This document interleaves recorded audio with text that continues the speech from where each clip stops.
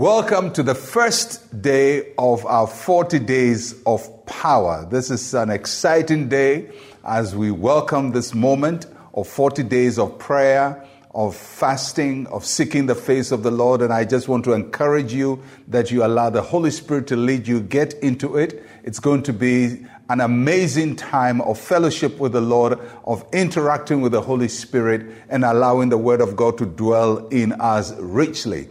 Today, we're taking the first step. It's the first moment, but it's going to be a long time in the presence of God. And we trust when we come out, we shall be like Moses, who came from the presence of God after 40 days and his face glowing with the glory of the Lord.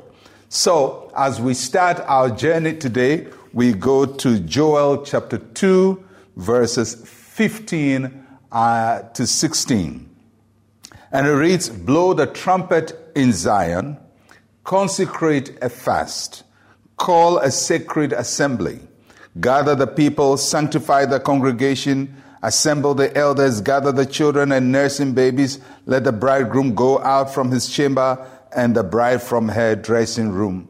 This is how a fast was proclaimed. When the Bible says that we are consecrating a fast, it simply means we are setting apart certain days for prayer and for fasting.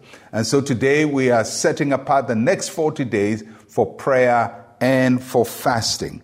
And the Bible encourages the people of God to separate themselves unto the Lord. And if you look at all the instructions here, it talks about a sacred assembly. That means a holy gathering. It says that gather the people, sanctify the congregation. Everything there has to do with being conscious of the holy, of that which is of God, of that which is righteous before God, of that which brings glory to the Lord. So today we are starting the journey.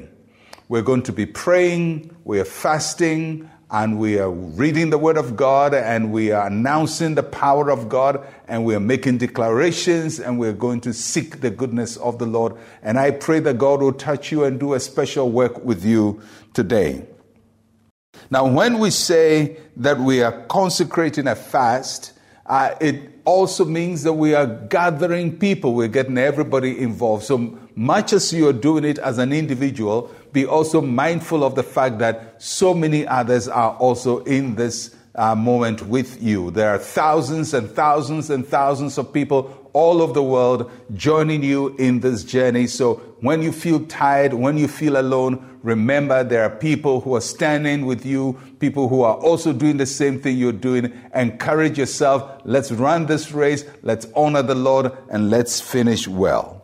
So as you go through the time, I just want you to make time for prayer and make time for the Word of God. And all I can say is, for every meal you miss, replace it with prayer. Replace it with the Word of God. So don't just miss meals, but fill it in with something else. And for every hour of the day, there will be prayer going on. You get a prayer bulletin. Follow through the prayer. I know you have needs and there are things you want God to do for you, but let's follow through the protocol of the prayer and let the prayer rise and escalate to the point where we're dealing with other things that may be touching your personal needs. But for now, we want to be conscious of the presence of God. We want to be conscious of who He is. We want to be conscious of His calling upon our lives. As we start the journey, I just want us to pray together. And I want you, wherever you are, to join me with this prayer and say with me, "Heavenly Father, I consecrate this fast to you.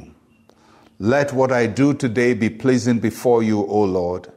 In Jesus' name, amen." I trust that God will do something wonderful with you throughout these 40 days. I am Pastor Mensa Otabil. Shalom, peace, and life to you.